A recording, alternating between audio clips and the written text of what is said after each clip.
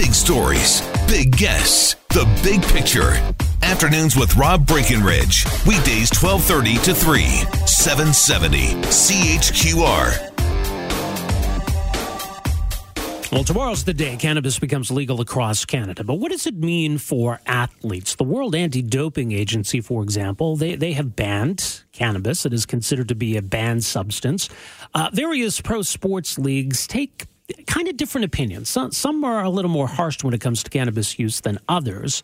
The NHL, for example, doesn't punish its players for marijuana use, which is fairly lenient compared to some other major sports leagues in North America. Obviously, cannabis is not a performance-enhancing drug, so it does seem odd that there would be a harsh approach in that sense. I get up until now, it's been illegal, and maybe it's just the stigma around use of an illegal drug that has prompted sports leagues to frown upon its use.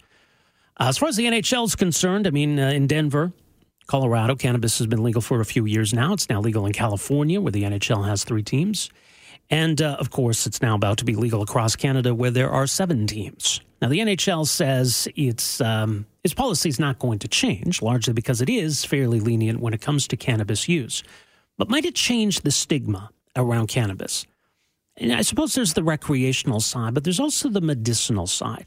And our next guest can certainly speak to the benefits of that and the stigma around that. Riley Cote, former NHLer, is the co-founder of Athletes for Care. More at athletesforcare.org. Riley, thanks so much for joining us here today. Welcome to the program. No problem. Thanks for having me. Now, your introduction to medicinal cannabis goes back to your playing days, and, you know, it's kind of understandable when we think about it. We've heard a lot of horror stories about, the abuse of painkillers and what that can lead to. You were looking for an alternative to painkillers, weren't you? I tell you, the truth was I was introduced to it in a very recreational setting and really not having any understanding of its therapeutic and healing properties, really until I got later on in my junior career and turning pro, got into the fighting part of hockey, and really started understanding that the cannabis was really helping with my anxiety and sleep. So that was also around the time when I was really introduced to the opioids and this cocktail of pharmaceuticals. And I played in the Central Hockey League my first year. It was eye opening, but cannabis is always kind of around. It was always an ally of mine. Unfortunately, the other stuff was still around. It was still, used, especially on the bus and road trips. But it wasn't really until I got, turned 28 and landed up retiring because of a laundry list of injuries and collateral damage from, concussions from fights. And I started studying and learning about cannabis. What kind of stigma was there around cannabis use, and especially when it comes to trying to treat some of these injuries or trying to use it for medicinal benefit? Did you encounter a lot of skepticism? Well, when I was doing it on my own time, I wasn't publicly, announcing it. It was just kind of something I did on my own time. It wasn't until I retired at 28 when I started becoming an advocate. From all the stuff I was learning about it and speaking publicly about it. I mean, there was always people that were hating on, challenging their belief system with it. People.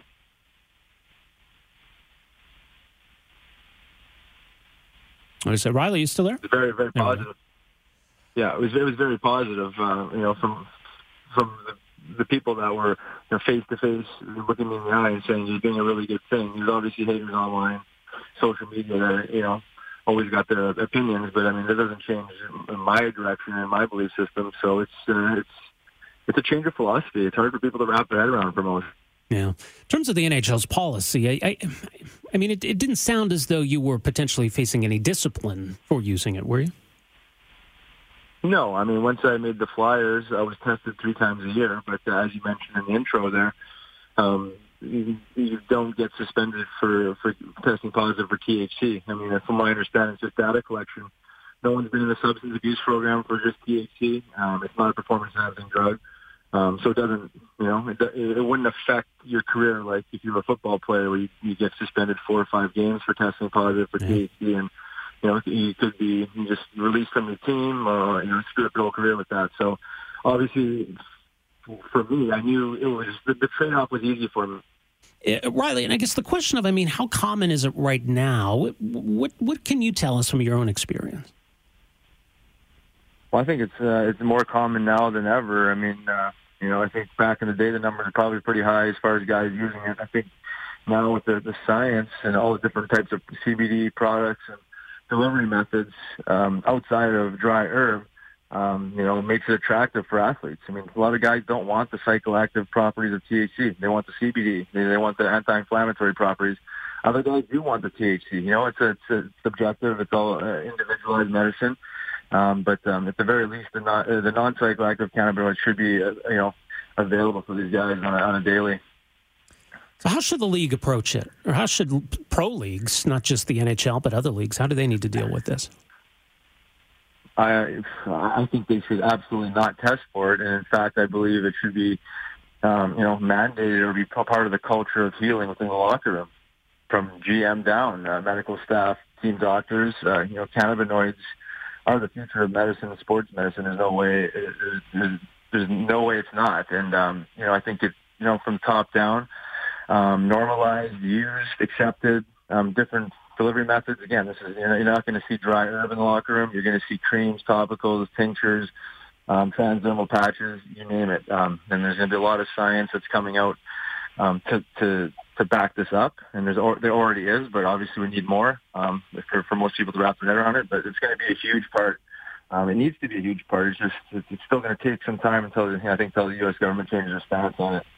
Right, and that's still what's awkward for a lot of these leagues. Even though it's legal in Canada, it's legal in a number of states, and medicinal marijuana is legal in some other states as well, but the United States government still takes a very harsh view of it, doesn't it?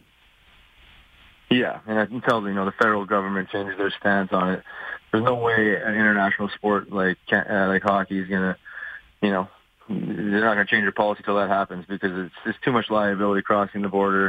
Players are going to say they forgot it or whatnot, or they're going to bring it. It's just easy for them to play it safe, keep it the same way it is. The test is the most non-intrusive test there is for drug testing in all sports leagues for the most part, and guys aren't getting suspended for it. So that's a plus. If they're learning something from it as far as data collection, great. But at least they're not enforcing suspensions and penalties on these guys for THC. So from that standpoint, I applaud them for that. What about the recreational use? Does it take away from your competitive edges in any way? Absolutely not. I was definitely not a household name. I found my way to the NHL by fighting, and extremely competitive. A hard-nosed, old-school guy, and I've been consuming cannabis since I was 15 years old. I'm like the opposite of lazy, and I can speak from my own personal experience and people that I know that use cannabis mindfully and understand it. I think yes.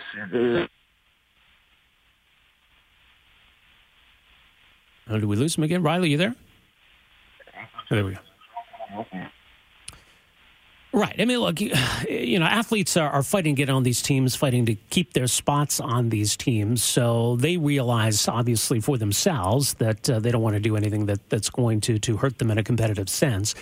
I think you might have dropped off there. Riley, you there? Yeah, having some phone issues here.